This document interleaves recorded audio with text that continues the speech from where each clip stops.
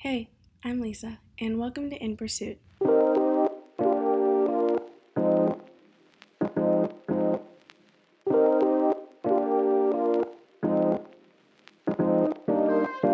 This episode is a part of the What is Global Health series. Now, let me give you some background. I'm going into my third year as a global health major, and when I tell people that, their response is usually, what is global health? I don't want to define it right now and give away too much too soon, but the truth is, global health is not only everywhere, it looks different for everyone. Its interdisciplinary nature makes it so that there's no single way to work towards achieving global health.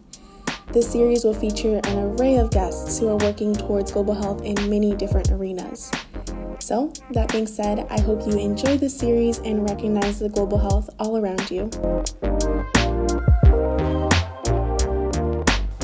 I am so excited for today's episode because I got to sit down with Hetal Baman, who is not only a fellow podcast host, but a global health advocate. So she will get into this, but she has her own podcast and she's pursuing global health beyond her daily job, and she's just finding ways to integrate it in all aspects of her life. And I think that her journey is so special, and I think it really speaks to what global health is, because in most times I find that people kind of stumble upon the field and the profession or the study later in life than they may have anticipated. And so it's definitely a good experience to sort of speak to what global health looks like and how you can integrate it in your life as well. And I love this conversation that we had. I'm so excited for you guys to hear it. So without any further ado, let's get into the episode. Hello. Hello. Do you want to start off by introducing yourself? Yes. So my name is Hetal Baman. I go by being an empathic engineer. I'm a social impact, entrepreneur, and I am the host of a Global Health Pursuit podcast. So going into the Global Health Pursuit podcast, I think it's an awesome platform that I've created in terms of sharing inspirational stories by global health leaders and advocates. So every week we share a different nonprofit or a different initiative that somebody's really passionate about and what their impact has been on the world. So it's just been an amazing journey. I started in May. I'm sure we'll talk about this throughout the podcast. Empathic engineer, social impact entrepreneur, host of the Global Health Pursuit podcast. That's like what I introduce myself as. It's great. Mm-hmm. Should we start off by explaining what you do, like your 9 to 5, and what you do day to day? Yeah, so day to day, I am an engineer. I studied biomedical engineering in college, and I currently work at Johnson & Johnson. I'm in the trauma division as an R&D engineer, and what we do is we design, develop, manufacture hardware for patients who have broken bones. In layman's terms, it's really when you break a bone, you go see the surgeon, and they use these types of materials, instruments, and implants to fix you up, basically. Mm-hmm. What's exciting, though, is in a month, I'm moving into sales. So I'll be using my relationship building skills and my connection skills to really, help patients who have conditions like cardiac arrhythmias, tachycardias, and give them a better quality of life. And so it's just such an awesome opportunity that happened, and it was almost like I manifested it, right? It was literally one day where I applied, and then the next day the hiring guy was like, I want you on my team. And I was like, whoa, this never happens. You have to do like a 3-month interview process, and then you're waiting and twiddling your thumbs for like 3 weeks. And you're like, what is going on? They definitely rejected me. But this time it was like literally under a week where I got this opportunity, and I was like, it was meant for me. Mm-hmm. Growing up, did you always want to be an engineer? I think that's a great question. I don't think I really had a say growing up in what I wanted to be. I have a family full of doctors, and I always thought, okay, I'm going to follow in the footsteps of my cousins and kind of do the same thing, right? So I had a couple cousins who I really looked up to. One of them was a OBGYN, and I knew that I wanted to work with kids. And so I always thought that that was something that I was going to do, right? I was going to be a doctor like everyone else in my family. If there was to be a doctor that I was going to be, I would probably be an OBGYN or a pediatrician, right? I'd be working with kids because I love them. And so what happened was I kind of applied to schools that I knew were good schools within the pre-med track type thing. I kind of knew that the whole medical school route wasn't going to happen. You know, when you get those like small vibes, like you just feel it in your gut that that's not going to happen. I was always dismissing that feeling, right? I was kind of like, oh, whatever, that's just my feeling of not being good enough or whatever, I'll be able to do it. And so what I did was, it was kind of smart what I did. So I applied to a bunch of schools. I remember I got into Rensselaer Polytechnic Institute. They're up in Troy, New York, up by Albany. And they're a great engineering school. And so I thought, okay, they're a great engineering school. Might as well, let me try to just do biomedical engineering because I want to be in the healthcare field. That was already set. Like I knew I was going to do something healthcare related, right? But let me do biomedical engineering and apply to med school later on.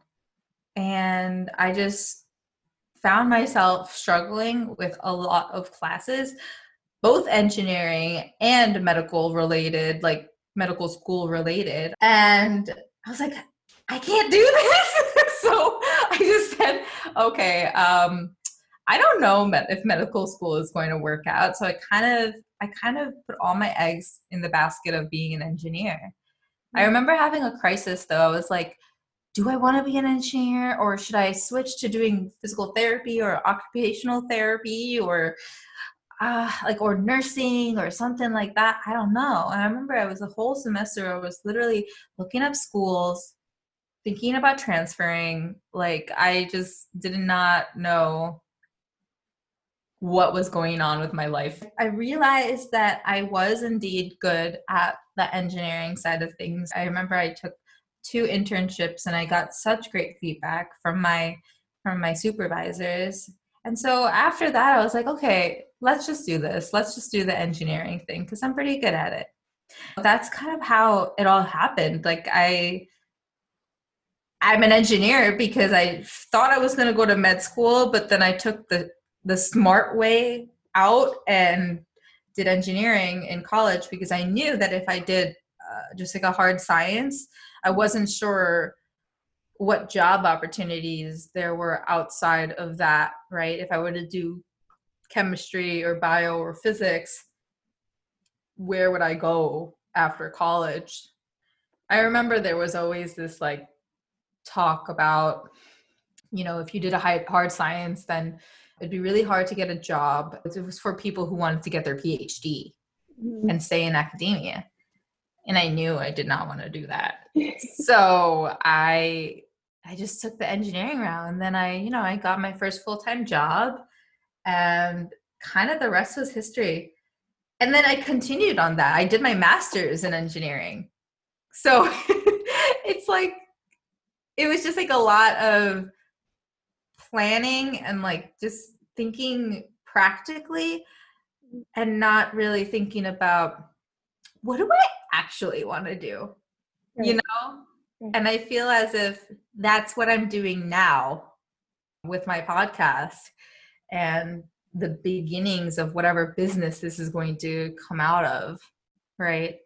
So yeah, that was never like, engineering was not like oh yeah, I used to tinker with my toys when I was younger and my parents always knew I was going to be an engineer. Like that was just never the case. Right.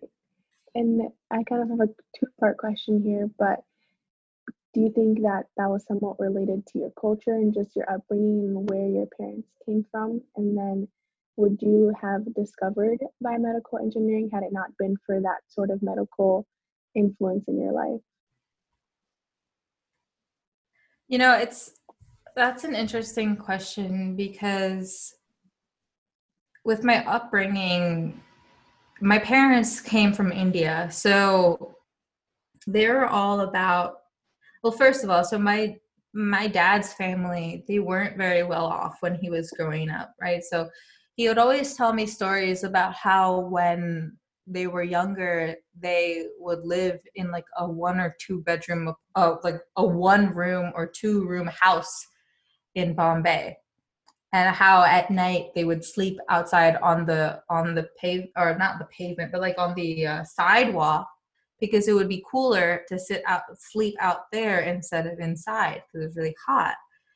It was like the humble beginnings that my dad had, right? And I think that my grandparents off on my dad's side, they always, always, always believed in the power of education, right? And they said, you're going to go to school and you're going to make a name for yourself, because we struggled. It was hard for them. And I thought that was the best thing that could ever happen. My dad was the second youngest of 8 siblings. And so the oldest sibling, and we call him my mota daddy, which is in translation, it's big, like big brother or big dad, because he's like my big dad. And so he was always a ruler of the family. He's like the leader of the whole family. And he was the one that first came to the US. I remember my dad actually, my dad told me that he didn't want to come to the US because he actually, he studied, he did a lot of really good work in India, and he studied to be a dentist, and he had a really good job there. And so he said, why should I come to the States? Like, I have a really great job here, whatever. And then what happened was like, oh, everyone left. So now I have to go to the States. So yeah, that's an interesting point you make, because I think a lot of my older family members, they do think that if you go into the field of science, specifically if you do medicine, like you get a lot of money, you get a lot of respect, right? Mm-hmm. It's kind of changed now, but that was always the ideal of my parents and my older family members. I would say, if you're going to go get to be a doctor, that is the way to secure your family for a good life in the future. That's kind of what happened with a lot of my cousins. We have like a few outlier cousins, and I have a huge family. But I think looking up to them, and when you're little, you look up to your parents, you look up to your cousins. I was like the youngest ish I was like the second youngest on my dad's side, and then I was the oldest on my mom's side. And when I would look up to all of my cousins on my dad's side, it was like, everyone was doing really well in school, and they all got into medical school, and they're all doing some type of medicine. And that's just something that I thought I'd be like, okay, I'm going to be like that, Mm-hmm. And so if it were not for them, and say it's so funny you bring this up, because sometimes I talk to people about how if I weren't in the family that I was in right now, or if I wasn't coerced into going into a science or a medical type field, I think what I would do is not engineering, but really public health. Like, I think that is something that I would, if the universe, like if we were in an alternate universe, right, I would do a public health degree as a bachelor's or something in health sciences, and then go and do like a master's in public health. And I don't know, work for the CDC or something. But like, it's definitely, engineering came out of a coercive desire to go into medicine, which I kind of knew in my soul that wasn't going to happen. And so now I'm kind of changing that narrative, right? And moving back into that soul journey life that I am intended to take, right? But it's not like everything that's built up to this point. It's not like I haven't learned anything from that, because being an engineer really helps you with a critical mindset, looking at things and questioning them, and really being an engineer helps you really solve problems. And so I think that I'm really grateful to have gotten to this point and have studied what I've studied. 2020 has been a transformative year for me. Completely, with the whole COVID thing, like we're all sitting at home.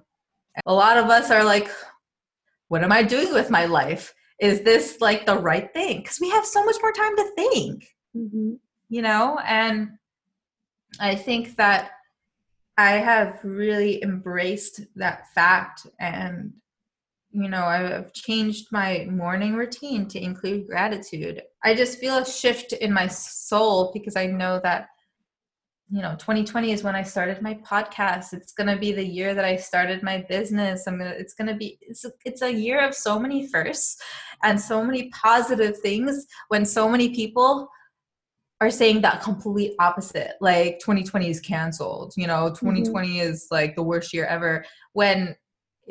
When you look at it in a positive light, it's like, what have you asked yourself? Like what are the questions that are coming up within you about your career, about your relationships, about your connection? Like, it's everything, you're second guessing and questioning everything about your life and what you're doing. And I think it's just 2021 is going to be the year of like emerging like empires. You know what I'm saying? Definitely. It's going to be amazing. Like you're going to see, it's like an incubation period in a sense right now. So I just think it's so cool. I think I answered both of your questions. Yeah, you did. And I like the idea that 2021, you're just going to see up and coming people who have been cultivating their projects and passions throughout 2020, because that is very much so true, I think. But what was sort of a big question that you asked yourself and shifted how you view something, or maybe something that you do differently? You talked about doing gratitudes in the morning. Like, what else have you changed about your life? The beginning of 2020 was, I started questioning what I wanted to do. I knew that I wanted to work in global health, but I didn't know what. And I started investing in myself, right? I started taking coaching courses and consulting courses. I went into a course to deepen my intuition. And that's been life-changing for me, because I now know how to listen to myself more. I know what the difference between intuition and ego is, and really in manifestation, how to manifest your dreams is huge.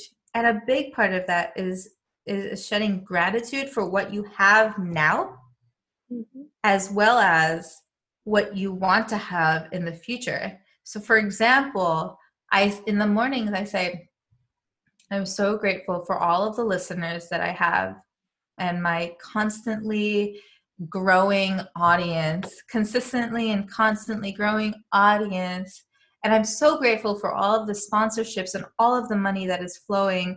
Money flows into my business effortlessly and like fluid, like running down a stream. You're shedding that gratitude for what you don't have currently, but what you really want your perfect life to be.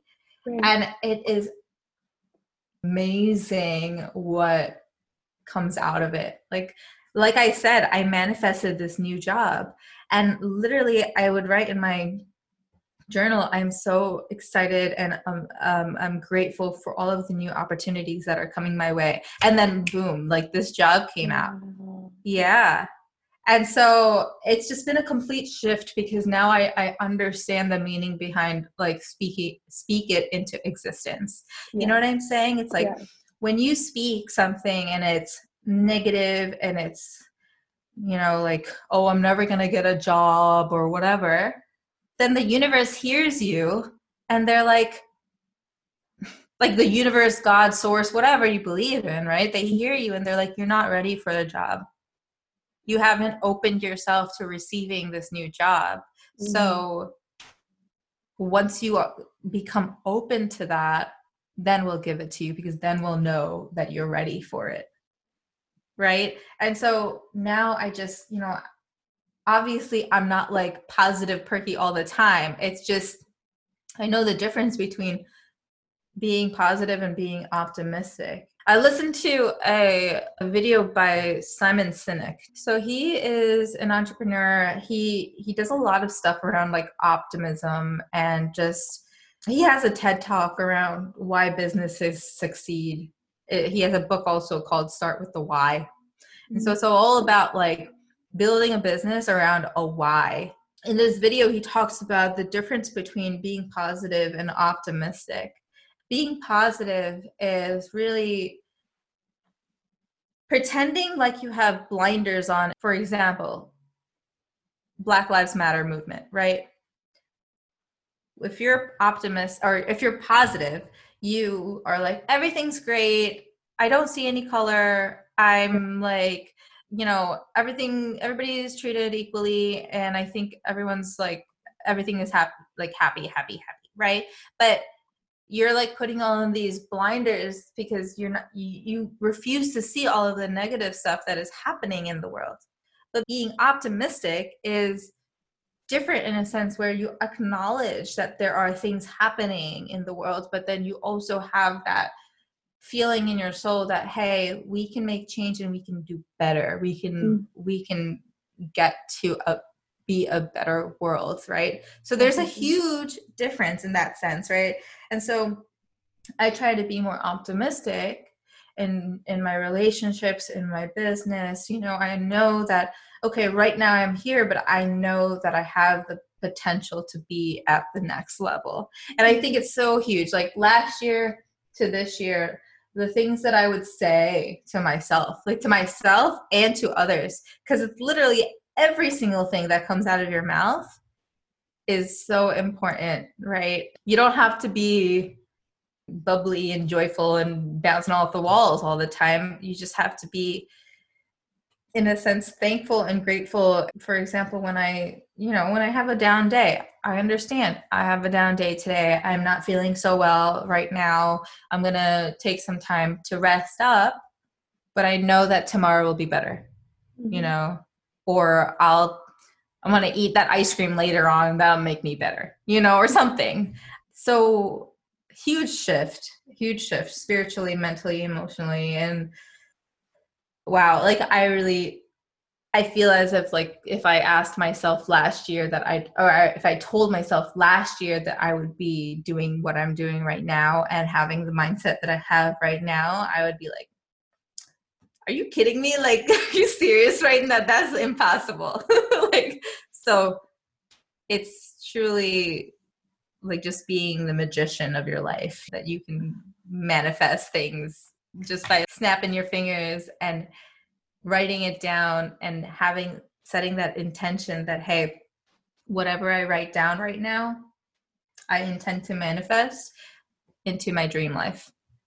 And of course that stuff can change, but it's all about knowing and following your intuition following the intuition within your soul journey. So it's, just by feeling that this is the right way to go. So like even with people, right? Like when I met you, Lisa, like when you emailed me, I immediately felt like, oh, wow, this girl has great energy. I know that she'll be awesome. But then with other people who email you, you immediately know, you're like, I don't know about that. Or you get a weird vibe. And so following your intuition is really what will help you manifest what you want in your life. And I think that's what I'm doing right now. And it's amazing. It's awesome. It sounds like you've had quite the transformative experience. Yep. Wow. Yep. To say the least. To say the least. Yeah. It's crazy. I love that. And I love how you say following your intuition is how you're going to manifest, because you know from the beginning whether something is good for you.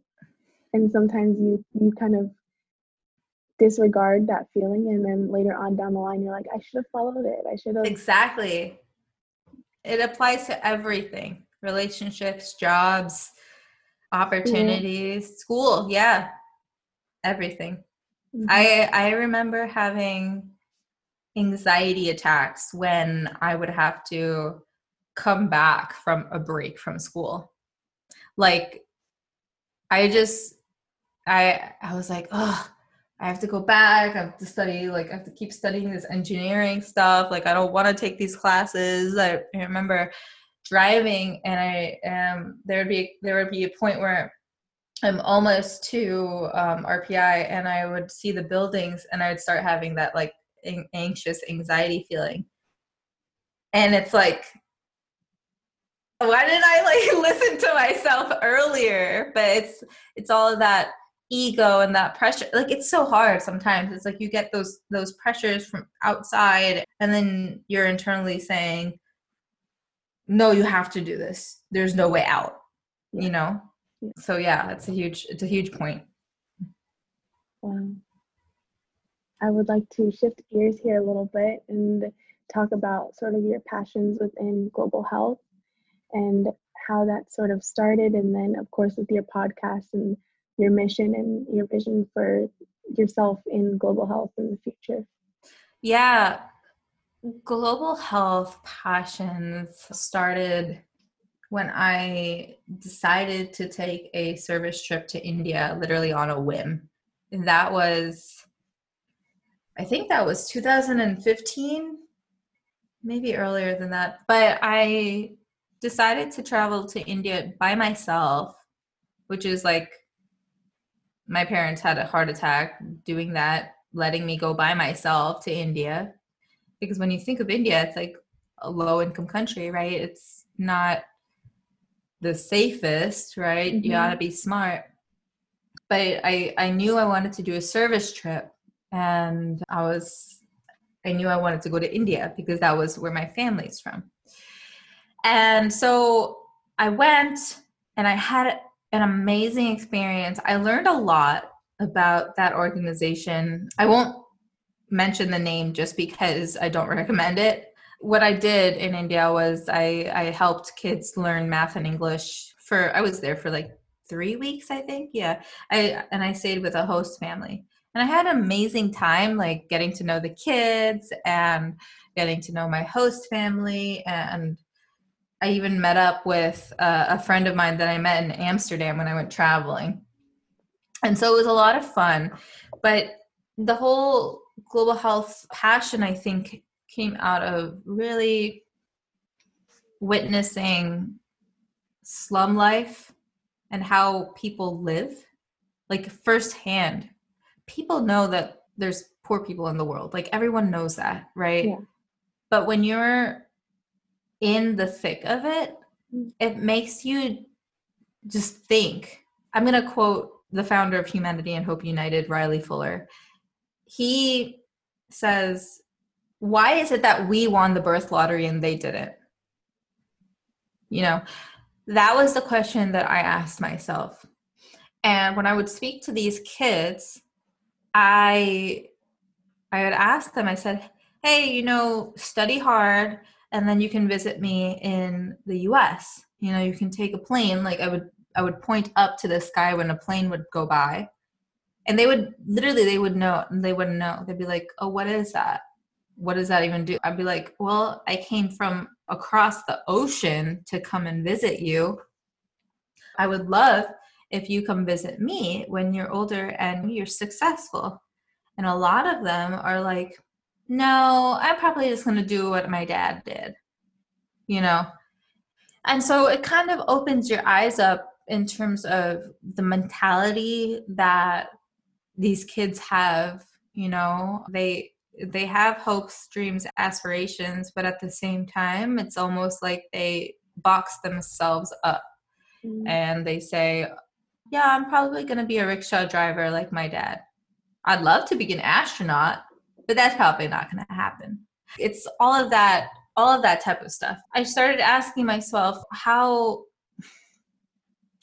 do I help bring sustainable health and education to people like these, and I started questioning a lot of things. I think that trip really started the gears in my head, because I started to know I want to come back. I know that this is the type of work that I want to do. I just don't know how, like, how am I going to do this? And then I got involved with another organization called Humanity and Hope United, and they work in Honduras. And I decided to go on a couple of service trips with them. And their mission is to bring sustainable change to these villages.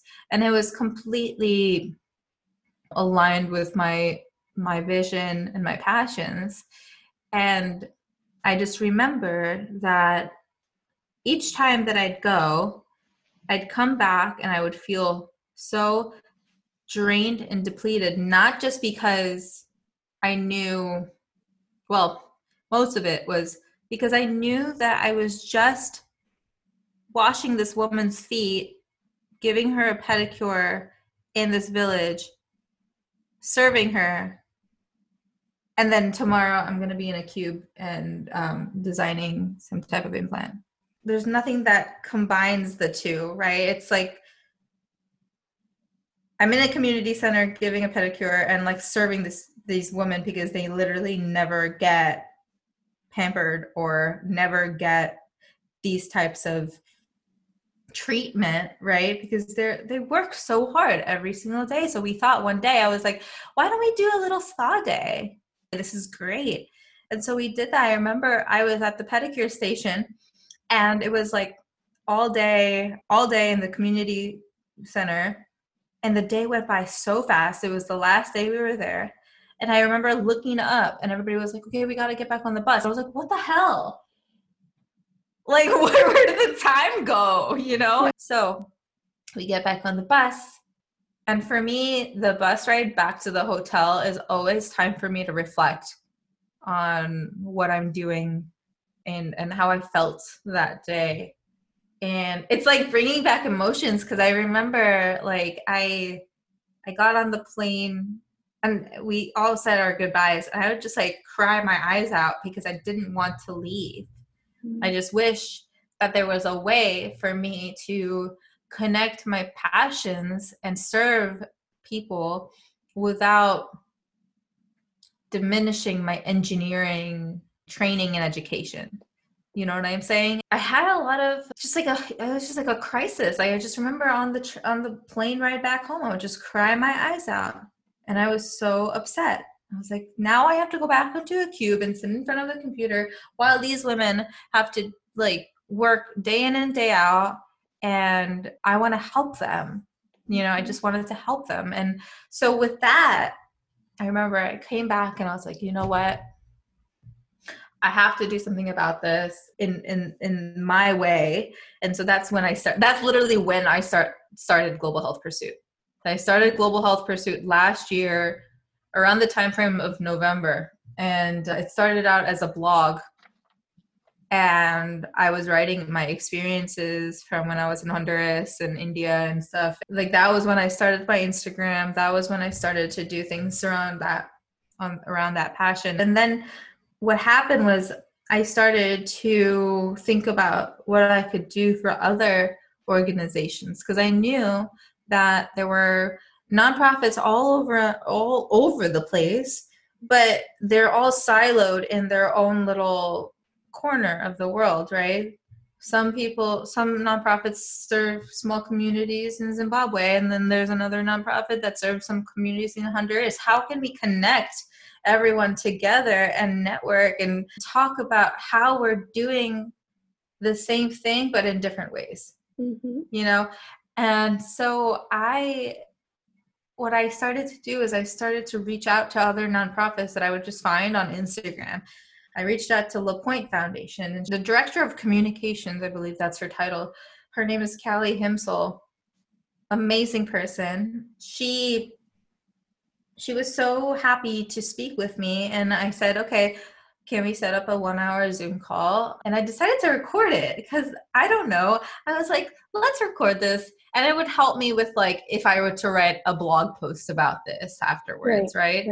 And so I decided to record it. We had an awesome conversation. We learned about the foundation that works in Haiti and all about what she's been doing and how she even, got to where she was. I was like, this is awesome. And I never ended up writing that blog post, but that recording, it sat in my computer for literally months and months. And I went through a coaching course to see. I remember I went through a coaching course because I was like, I don't know. Like, I feel like, maybe I want to do consulting for nonprofits. Maybe I should do this. Maybe I should do that. And I remember it was like towards the end of that coaching course, and one of the girls that I had a call with, we just kind of talked about it, and it just came to me like an epiphany where I was like, why not just do a podcast? And now it's episode 1 of my podcast. I said, maybe this will turn into a podcast. I love to talk to people. I love connecting with people who are in the same mindset that I am and love to serve and just want to improve world health. And I was like, why not just do a podcast? It would be perfect. And so that was when I like really sat down and I was like, okay, what is going to be the summary of the podcast? What is it going to look like? What's the cover art going to look like? What is all of it? I just started thinking about all of that stuff. And then I edited Callie's podcast, and Callie's podcast to this day has 150 downloads. And I'm like, that was the right decision. I think it's because it shows that first episode of my podcast really shows the passion that I have and the vision that I had for, doing something like this. Like it was a conversation where I didn't even know it was going to be a podcast episode. Yeah.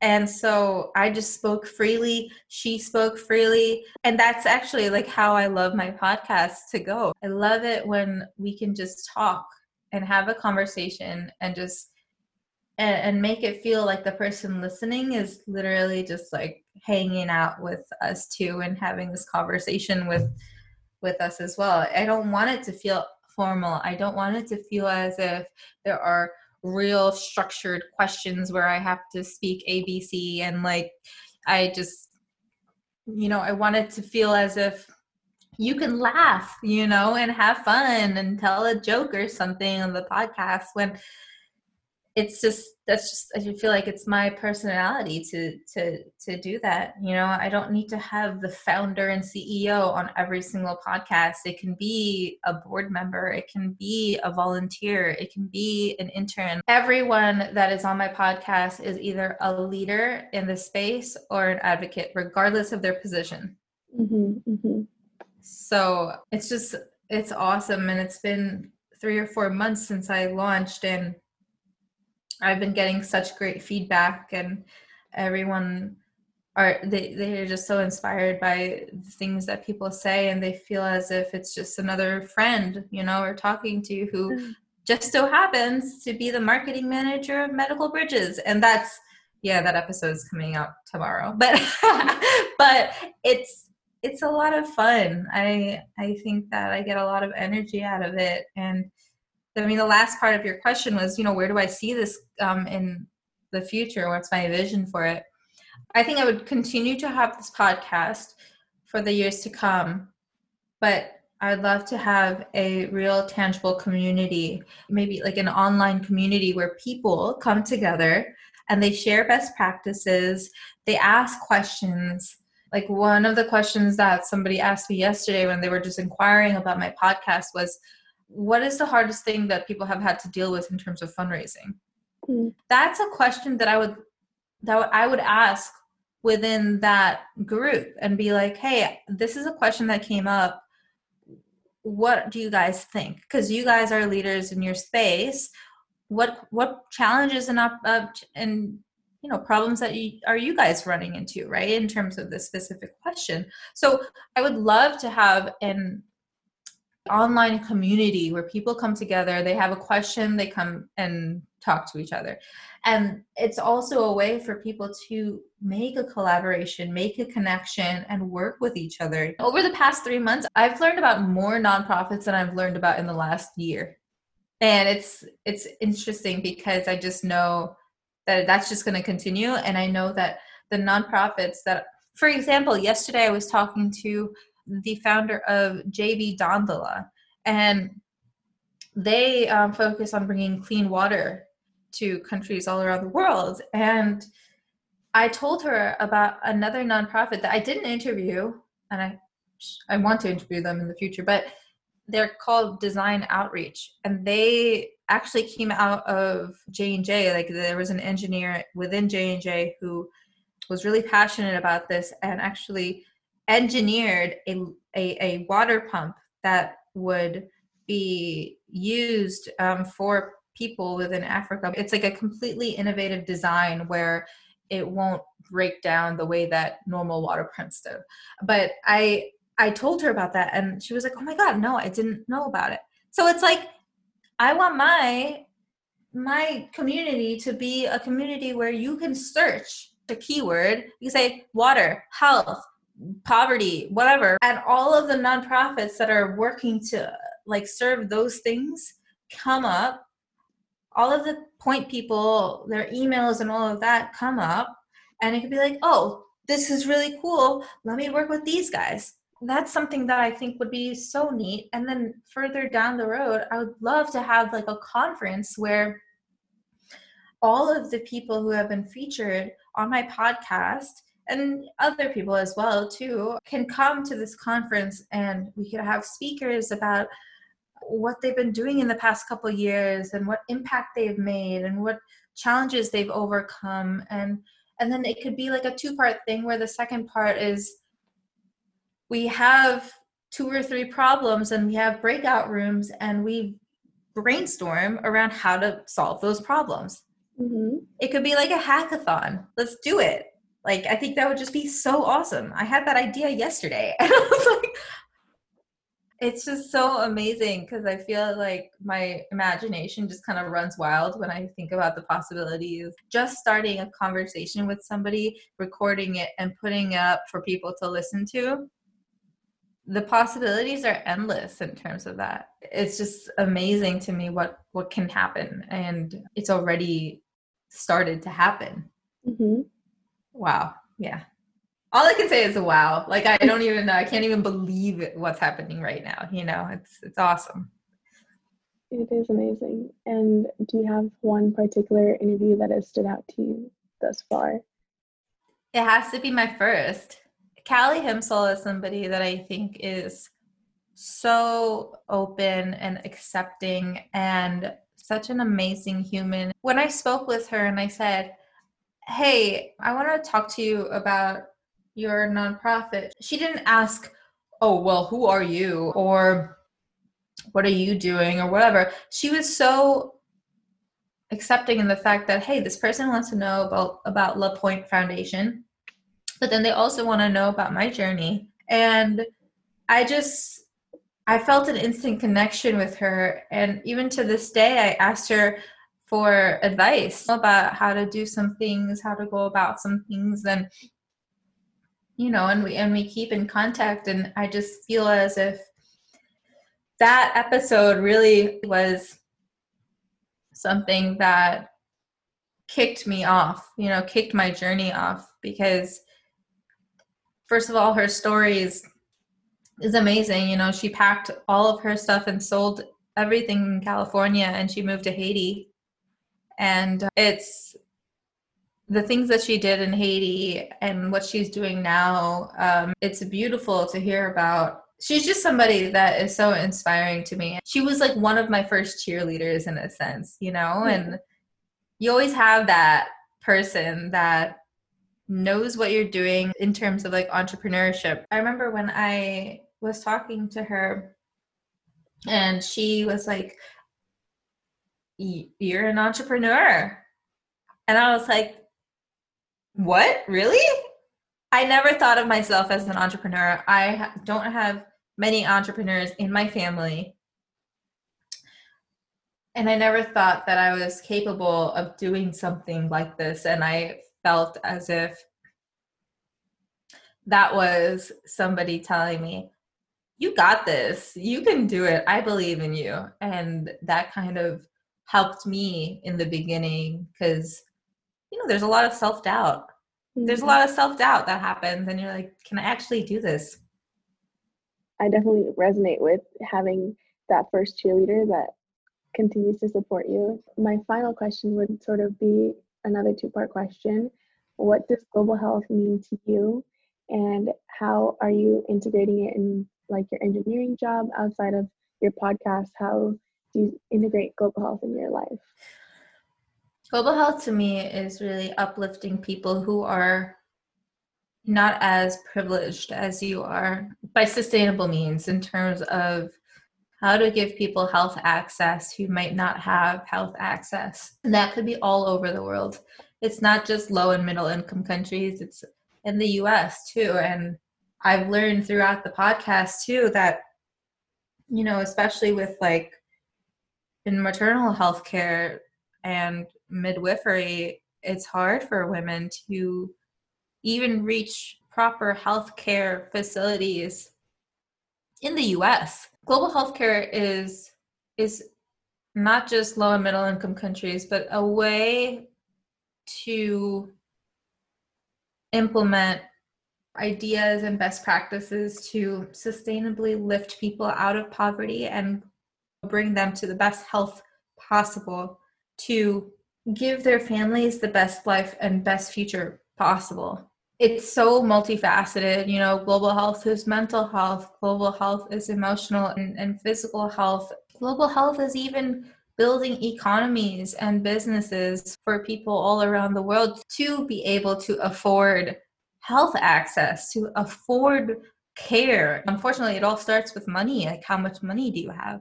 How can you lift people out of poverty so that they can sustainably afford care and food for their family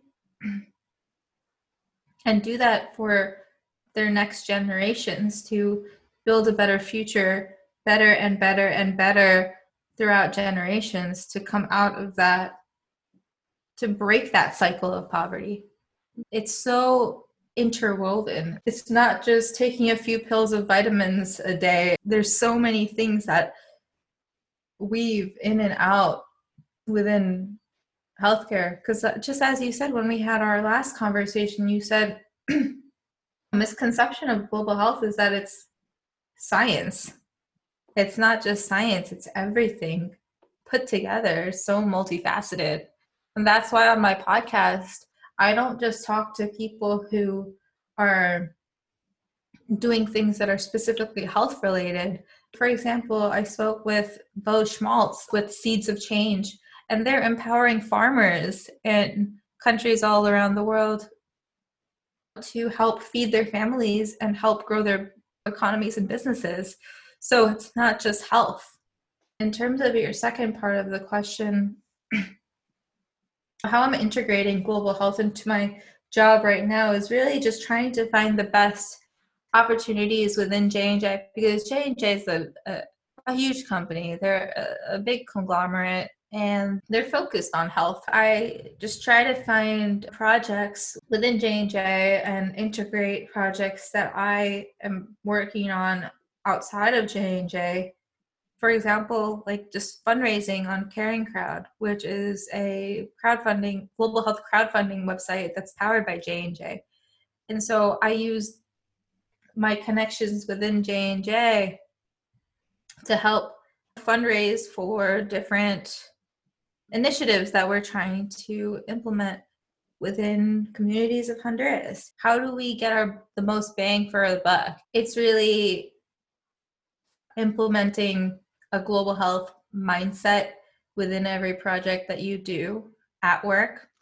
How can we increase access with this one instrument or implant? Asking those questions to management and your directors and your vice presidents to be like, okay, we're making this one, say it's a nail for your femur. How can we make this accessible to communities that don't necessarily have the money to pay for this? You know? So I think a lot of times the implementation does not happen as soon as you want, but I think what is really important is to continuously and consistently talk to people about these things, plant those seeds in people's minds to be like, oh, Hetal said this a while ago. Maybe this is a way to do it, and it's like when you consistently tell people, how do we do this? How do we do that? And ask those questions, eventually something will happen. Something will come out of it. That's what I like to do. I really just love to talk about, I talk about my podcast with people. I try to promote that. I talk about the different projects that I'm working on within J&J and outside of J&J. For example, this new role that I'm coming into with sales, the hiring manager, he told me, I know that you're smart enough to do the job. What really caught my eye was the work that you're doing in global health, and that you have that type of mindset. And that's why I really want you on my team, because I think that you would make a really good advocate in terms of trying to start those conversations. It would be great to start conversations with the physicians that I'm working with and say, hey, how hard would it be to take this machine or this instrument to country X, Y, and Z and help patients with cardiac arrhythmias? How hard would that be? There's a constant integration that I'm trying to do, and I think that J&J has been a huge help in terms of my journey, because I came into J&J as an engineer and I learned about humanity and hope within J&J. And then from Humanity and Hope, I learned about Caring Crowd, which is the crowdfunding site at J&J. Then I made connections with the co-founder of Caring Crowd. Then after that, I had that whole whirlwind of experiences going to and from Honduras. And I utilized just those connections to start building that roadmap of what I want to do for the future. And so I have champions within J&J who are seeing what I'm doing. There's one guy, he reached out to me and was like, I feel like I'm like fangirling right now. And I was like, what? Like, that's so crazy. And so he was like, yeah, I've been following you since last year. And it's really cool to see your journey and your podcast now. And I was like, that is so inspiring to me that, like I said before, you don't know who's watching. Mm-hmm. And this person has been watching me and seeing me grow and is an advocate for me now too, because he knows what my intentions are. And I'm not getting paid for this, This is just what I want to do. And whatever leads up to next year, 2 years from now, it's just going to be like, I'm going to be so thankful for those people. I don't know what's going to happen, but it's just been awesome. There's a constant integration. I think that's what the core of global health is. It's finding those issues in the position that you are now and learning how you can do what you can with what you have. And right. That's all about that. Yeah. Yeah. Definitely. Thank you so much for coming on and sharing your story. Thank you so much. I'm honored. This is my first interview on a podcast, and I'm so excited. I'm so honored to be, featured on your podcast. And thank you for what you're doing too. I love it. Thank you. And that concludes my episode with Hetal. I loved our conversation and just everything that she talked about, from being optimistic to just integrating global health anywhere that you can. I think that there are so many special takeaways for not only the field of global health, but also for just daily life. And I loved sitting down with her, and I hope you guys enjoyed this conversation, and I will see you in the next episode. Bye.